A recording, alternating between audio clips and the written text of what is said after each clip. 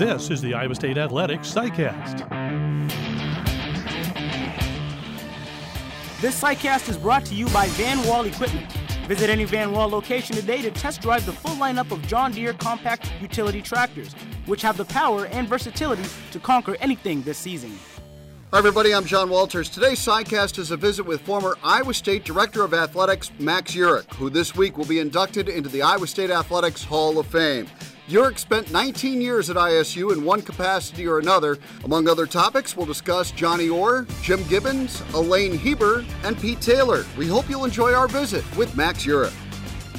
Well, Max, a year ago you were inducted into the National Association of Collegiate Directors of Athletics Hall of Fame, which had to be a tremendous honor. And now you're experiencing going into the Iowa State Athletics Hall of Fame. Just take me back to when Jamie Pollard made that phone call to you and what this means to you to know that you're going to be part of Iowa State's Hall of Fame. Oh, well, John, it's good to talk to you. And you just hit on a couple of things that are really heavy with me, heavy in the sense that they kind of anchor me with my looking back on my experiences and my fortunate career. But I remember very well when Jamie called me. Lynn and I were spending a few days in Arizona this past February. Jamie called, and he was upbeat on the phone. And I could tell something was going on, and I thought he was going to call me and tell me about how Iowa State had just signed another 5-star football recruit from Arizona or something, because he was a happy man. And then he told me why. I said, "You're really fired up today, Jamie." He said, "Yeah, let me tell you why."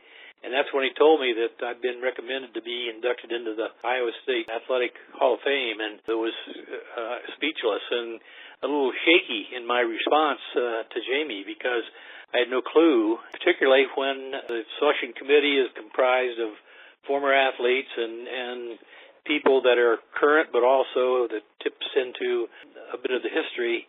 And I think when an administrator or anyone or a coach is recognized maybe years after they've stopped really working, that's when maybe it all kind of coalesces into understanding fully why you did what you did and why you enjoyed the things that you enjoyed and why you suffered when the athletes suffered, and the locker rooms were joyous and they were sad too.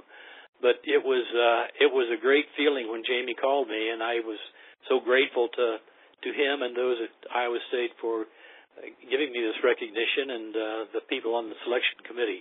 Well, 19 years at Iowa State was quite a run, first under Lou McCullough and then as the athletics director. What are just some of your favorite memories of just that time period, 2 decades spent in Ames as part of the Iowa State Athletics Department? First of all, I can't believe it was 2 decades. It just went zipping by.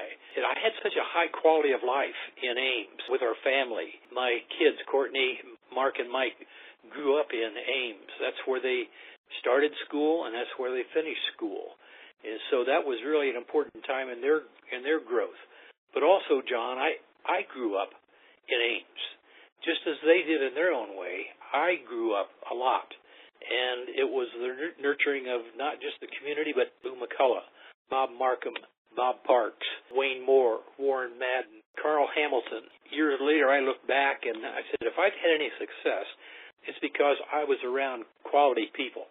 I was fortunate to have been nurtured, mentored by a president like Bob Parks. What a statesman he was as a president.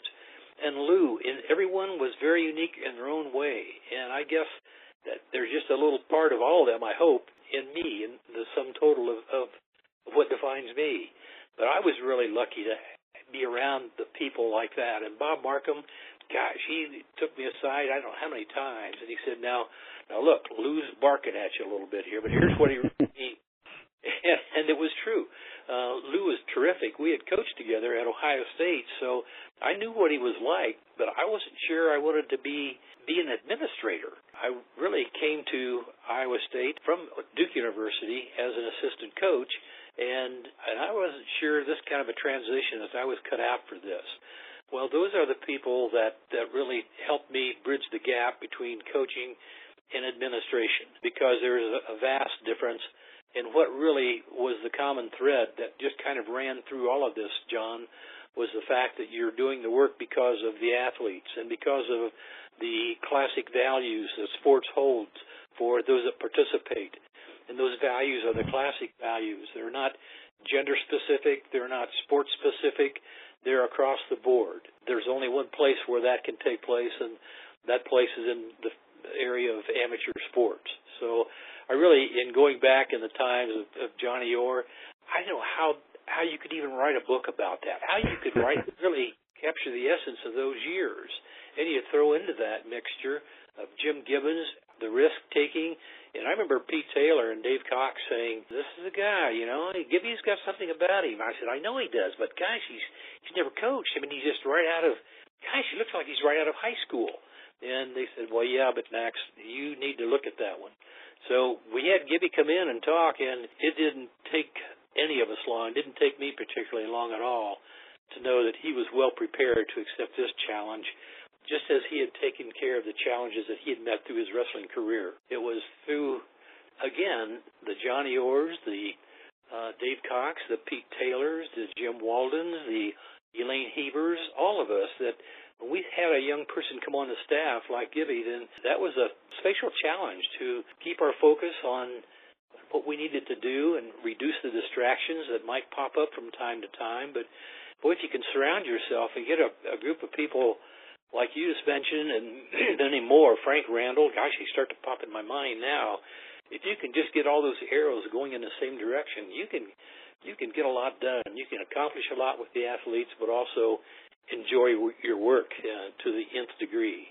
Well, Max, you were here and played a very big role in building basically Cyclone Stadium, what it was called at the time. It's now Jack Trice Stadium. It was such a big thing for Iowa State to have that, and the design allowed for growth, and that's exactly what's happened. And I imagine when you see what that stadium looks like today, it really warms your heart to know that it had humble beginnings and has grown into something really, really special. It really has, and I'm not sure any of us at that time could have developed the vision for what it has become now. The transition to Jack Trice Stadium from Clyde Williams Field, how could you have such almost a stark comparison in a transition? And the quality that's developed at Iowa State with all the facilities is a true tribute to a foundation of grassroots, a very strong grassroots that make it a very unique place to work. Ames, a very unique place to live, and to know that the people there share your mission, they share the challenges, and are willing to roll up your sleeves. And at the same time, John, it's keeping a perspective on sports that's really in sound balance with the mission of the university.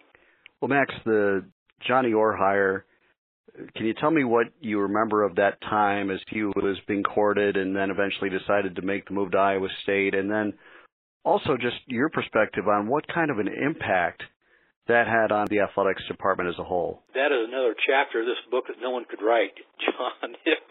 It was the hiring of Johnny Orr that I don't think anyone at the time could understand over time what that impact would have, and all very positive. Johnny was a unique individual and was an acclaimed coach, at Michigan, and the Hall of Fame coach, and that hiring was really interesting. And there are little few renditions of that, but it boiled down to where Michigan had really taken Johnny Orr for granted. They didn't realize what they had. It was all football. Don Cannon was the athletic director at Michigan, and football was the engine that pulled the train at Michigan, and still does, although they're good in lots of things, like many schools are. Lou calls Johnny Orr about Bill Frieder, who is the assistant coach at Michigan, and starts to describe the job to Johnny. And Johnny, in his own way, says, well, damn, Lou, that sounds like a job I ought to have. And you can just tell that he had been taken for granted. So Lou talked him into coming down for an interview. But Johnny said, I really can't, I don't want him to know I'm looking for a job. And Lou told him to just come down as a consultant.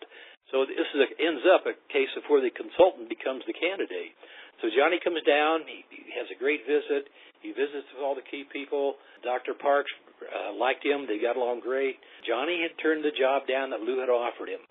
Johnny had returned to Michigan and had told him no, he couldn't come. Dave and I had called Johnny back and said, hey, what's the matter, buddy? And he says, oh, yeah, I know, I really liked it there. You guys treated me great. And I said, well, we would have a great time, Johnny, and we, got him to see if he was still interested. And I said, Johnny, are you still maybe hot on this thing? And he said, yeah, but, I can't come for what he's offering me. He said, I know what they're paying Lute Olson, and hell, I beat Lute Olson 2 out of 3 years. So he said, I can't come for that. So I said, well, okay. So I said, hold the line just a second. So Dave and I were sitting there looking at each other, and I said, talk to him. I'm going to go in Lou's office and talk to Lou. And so Dave continued to talk with Johnny. I went into Lou's office, and I said, Lou, Johnny tried to call last night. He said, yeah, he's not coming. He's staying at Michigan. I said, well, I think he would really wanted to come here. Well, he just wasn't going to do it. He wanted more money. And he said, I'm not going to pay him more than I pay my football coach. And that was Earl Bruce at the time. And I said, well, Lou, give Earl a raise. Then you can pay them both more and make them both happy. And so he said, what do you mean? Yeah, give him a raise. Lou, no one could ever imagine Iowa State being able to hire the head coach from Michigan in any sport. No one would visualize that. You could neutralize everything the University of Iowa has done this year. If you could hire Johnny Orr, think of that. And Johnny has beaten Lute 2 out of the last 3 years. The fans would love it, Lou. Well, I'm not going to pay more. I said, yes, you can. I wouldn't let a few $1,000s stand in the way, Lou. You need to go with it. He said, I don't know if I will or not. He said, Lou said, well, get him on the phone. I said, he is. He's on the phone talking to Coxie right now. He said, what? I said, yeah, we're talking to him. So I left and then went back in and told Dave to switch it over to Lou. So he did, and Dave and I kind of look at each other and say, well, we're probably going to get fired over this, so let's just walk. So we walked back to the Olson building and turned around and came back up and wondering what in the heck was going to happen. Well, we saw Lou come through the door and come right at us and had kind of a snarl on his face. And he said, all right, you son of a guns, I offered to coach this and this, and he's coming. Oh, Lou, that was great. And we made a big deal. I mean, we put Lou on the pedestal there because that was something that Lou was a very frugal man, so he needed the kind of guidance to get him off of spot zero from time to time. And that was the kind of the role that Dave and I played in getting him moved on. And same with Elaine Heater, who was the counsel and advice that got Lou off of spot zero so many times. But nevertheless, that was the story. And the key things on that, John, that I took away from that is that don't hesitate to go back in another time on somebody if you're hiring. Don't be afraid to do that. And also, don't let a few $1,000s stand in the way from doing something that can be life-changing for people, but also can change the whole culture almost of a university. Now, I don't want to put more emphasis on athletics here than what it deserves to have, but I'd have to say in the history of a university anymore, athletics is either fortunately or unfortunately taken such a high position that you better do things in a dramatic way. You're either in it or you're not. Thankfully for Lou and for Dr. Parks and Wayne and the people that were able to shake this thing out, that Iowa State was able to accomplish something that I don't think could ever be accomplished again. That legacy will last forever, and we'll all respect it. Even the coaches that come after Johnny and the coach at Iowa State for years and years to come will always respect the legacy that Johnny started. Today's SciCast is brought to you by Van Wall Equipment. Van Wall Equipment and John Deere are proud to sponsor Iowa farmers in the field and Iowa State athletics on the field. I have this image in my mind, Max, of Midnight Madness, and Johnny comes out in a tuxedo, and here's you, and the two of you are dancing together. Hilton Magic, when Johnny basically got that thing rolling, it just became just a party. It was so much fun, and every fan that filled that arena, and they did, right to the top row, if it was Augustana or it was Oklahoma, they had a great, great time. That had to be a lot of fun to just be a part of that ride and see how much fun Iowa State fans had following Johnny's teams.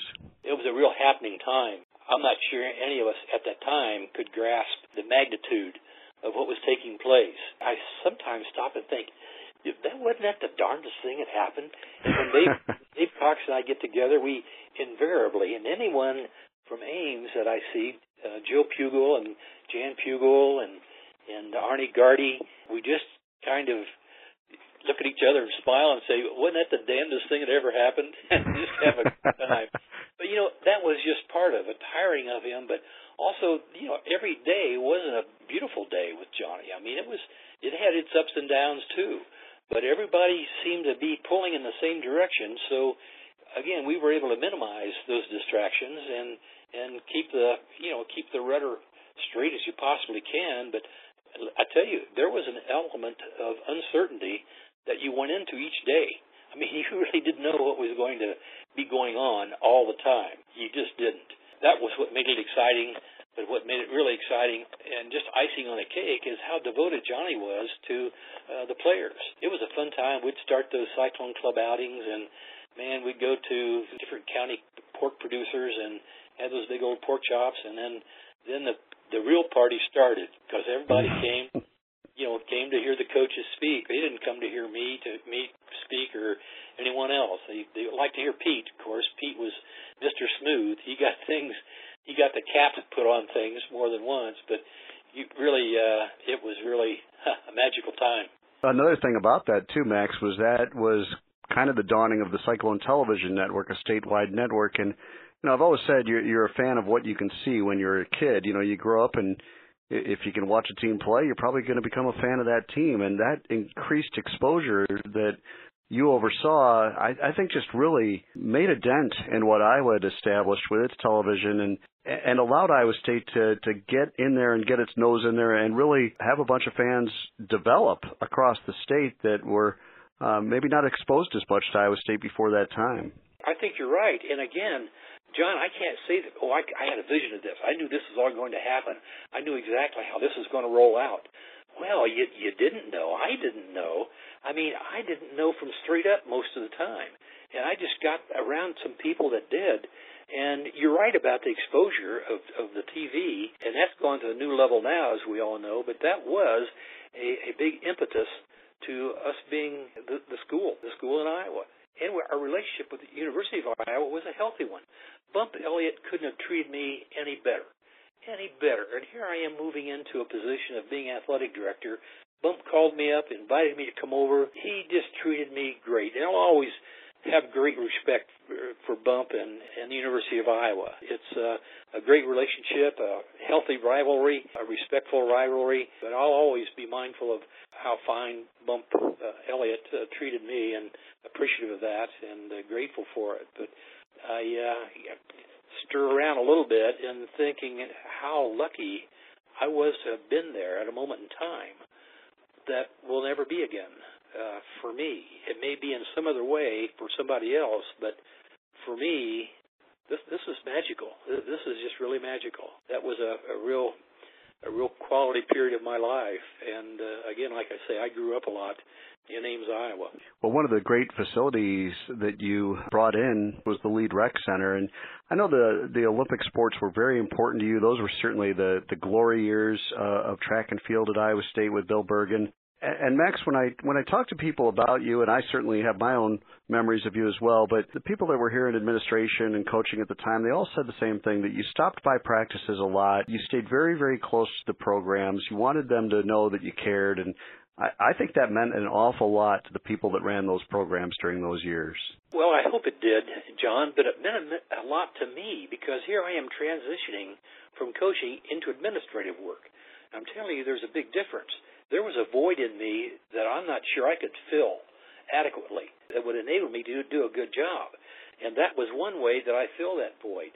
I made sure that I kept close to the teams. It was stimulating and inspiring to me to go on to the practice sites, whether it was volleyball, baseball, track, wrestling. It just was inspiring to me to be around the athletes, to see them working so hard. It was inspirational, and that's what really helped me fill the gap that I was experiencing personally leaving coaching. It was just so good. I couldn't wait till it got to be around 4 o'clock. Whatever happened during that day, I was going to have going into something that was going to be really uplifting, and that was going and seeing our teams practice, the coaches work, somebody get better, a little bit better each day, somebody discover themselves in a certain way. It's nice of you to say that, and it's very meaningful to think that meant something to somebody else, and it meant a lot to me, too. You said that very well, and I know that the job isn't always fun. There are hard days, there are tough days, but there are also occasionally really dark days, and I can't imagine one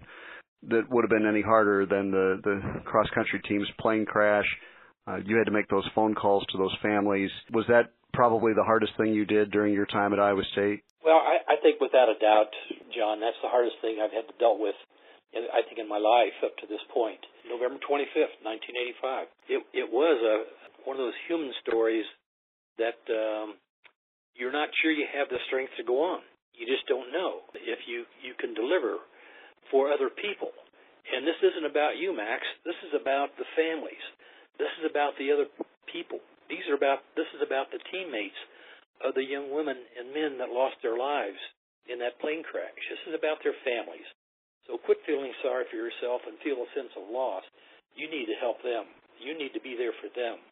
And I think, however I arrived at that, John, was really the best place to be for anyone in those circumstances.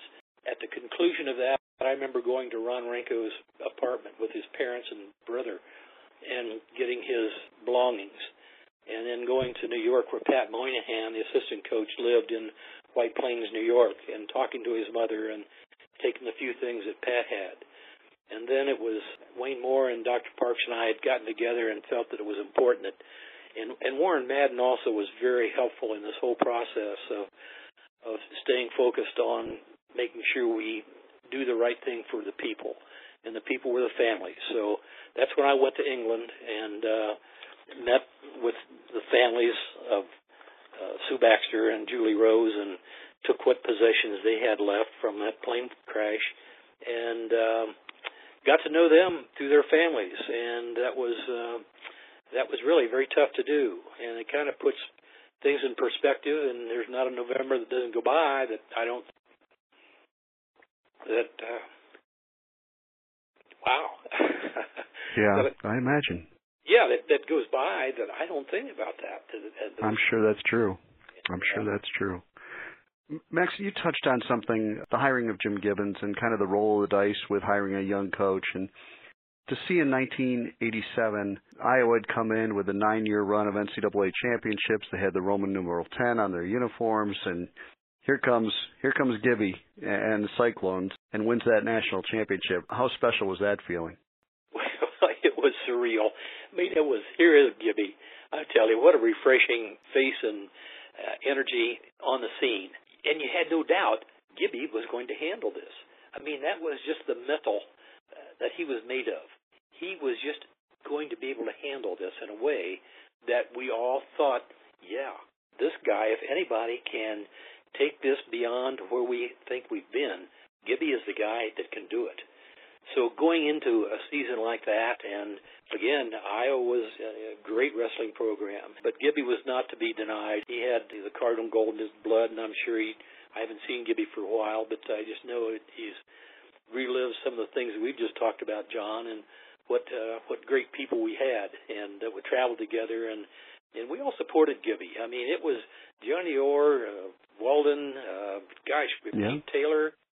Boy, those were really magical times. Again, I've said that before, but I don't think how I could feel any more enriched about being an athletic director and having those kinds of people around.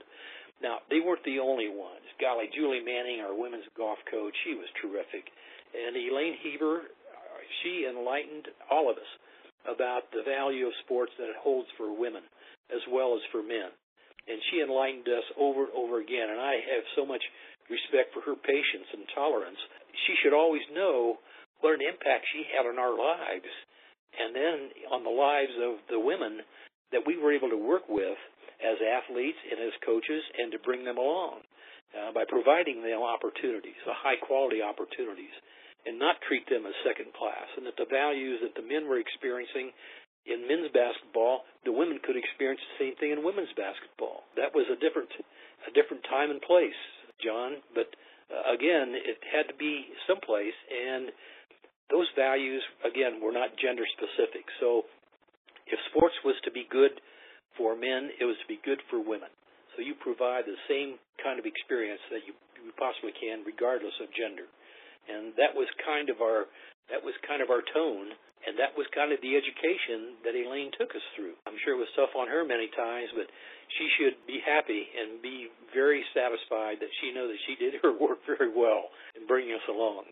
Yeah, she's terrific, and I've had the opportunity to talk to Elaine, who's very excited to know that you're headed into the Iowa State Athletics Hall of Fame. And you're right, women's sports were really just beginning that big growth at that time. And she mentioned that, you know, as your senior women's administrator, she did bring some of these things to light, and that you just embraced all of it. You wanted to see that growth in women's sports. And, you know, I'm sure it wasn't that way everywhere, that probably some people were fighting the amount of growth that was happening in women's sports, but you embraced it and thought it was great. I think that's terrific, especially when we've seen women's sports go to the point now where it is absolutely at the same level as men's sports, and every bit as exciting, and fans embrace it, and you see the academic accomplishments of these young athletes, and it's just awesome to see what's happened in women's sports over those decades. From one standpoint, it's unfortunate that it took a legal aspect of it to get it done. It should have been the human aspect of it. I mean, that was kind of where we came from. It was the human concern for the value of sports. It wasn't being afraid of Title IX and the legal aspects of it that we were vulnerable to. It was very important in the education and development of young women as well as young men. Although, you know, the federal government has a pretty heavy hammer when it comes down to get this done. But you do it with joy and with great stimulation and satisfaction when you can do it, not from a legal standpoint, but from a human standpoint. So I think that gave us a refreshing perspective on women's sport and encouraged us to motivate ourselves on it. When we saw Almuda Waco win the 400 intermediate hurdles, man, we jumped as high as we saw Danny Harris when he won it. Absolutely, yeah. So it really was really a great time. You mentioned Pete Taylor on several occasions, and you hired Pete. You've said many times it was the best hire you ever made. You came back for the celebration of life for Pete, which was great to see you then. Obviously, you cared deeply for him and understood what he meant to this entire athletics department. He was the man of all reason. Pete was a quality person, consummate professional in the broadcast industry. But what a great human being. I mean, he had the sensitivities for other people, John. You worked with him for years and years. If you wanted a steady hand and a steady mind and a steady voice on something, you looked over where Pete was sitting. And, come on, Pete, talk to me. Come on, Pete, talk to me. Talk to me, Pete. And he would. He would come at it with exactly what you need. There's a hire that I don't know why I was so lucky and why things kind of came together there, and he ended up at Iowa State as a real key person in our evolvement as a quality athletic program during that period of time. And he had kind of laid a foundation for anyone else that came into the department that knew about Pete, had a certain standard that they had to live up to and looked up to. He didn't know it, but he mentored more people than all of us put together. He really mentored Orr, mentored Walden, he mentored Dave Cox, he mentored me. He was terrific. You just can't stand around a group of people and Pete Taylor name comes up, and to the last person, everyone starts smiling. And that's exactly right. We just smile, and we just got to chuckle a little bit because, you know, Pete's right over there, and he's chuckling too, and he's smiling, and you're all kind of thinking the same thing. We got something special going here. How did this happen? How did this come together? That was really unbelievable, John. Pete was terrific. He was a stalwart. He was a real voice of strength and reason, and empowered all of us to make sure we do the right thing, make sure we do the right thing. Max, it's been tremendously fun to visit with you about some of these great memories, and I'm sure we're going to do more of this when you come in September for the Hall of Fame ceremony. That's something you richly deserve, and I think a lot of people, because you left so many friends and names that are still your friends, I'm sure, to this day. It's going to be another party. It's like when Johnny Orr was hired when you come back in September, because there's a lot of people that are very excited for you and can't wait to see you then. Well, listen, I'm looking forward. I'm excited, John, and coming back and reliving those stories is really, chuckling now. But of course, we might embellish a little bit every time we tell us. Well, that's okay. You take some liberties. I really appreciate you taking the time to call me and talk to me about Iowa State. It's really a warm spot in my heart and always will be. And as I said, I grew a lot in Ames, Iowa, and it has to do with a lot of the people that live there now, that lived there then, and that will live there and make it the great place that it is. Thanks so much, Max. Really appreciate you doing this, and can't wait to see you in September. We'll look forward to it. Today's SciCast was brought to you by Van Wall Equipment. Stop by one of their locations and learn why Van Wall Equipment and John Deere are Iowa's clear first choice. Thanks for listening.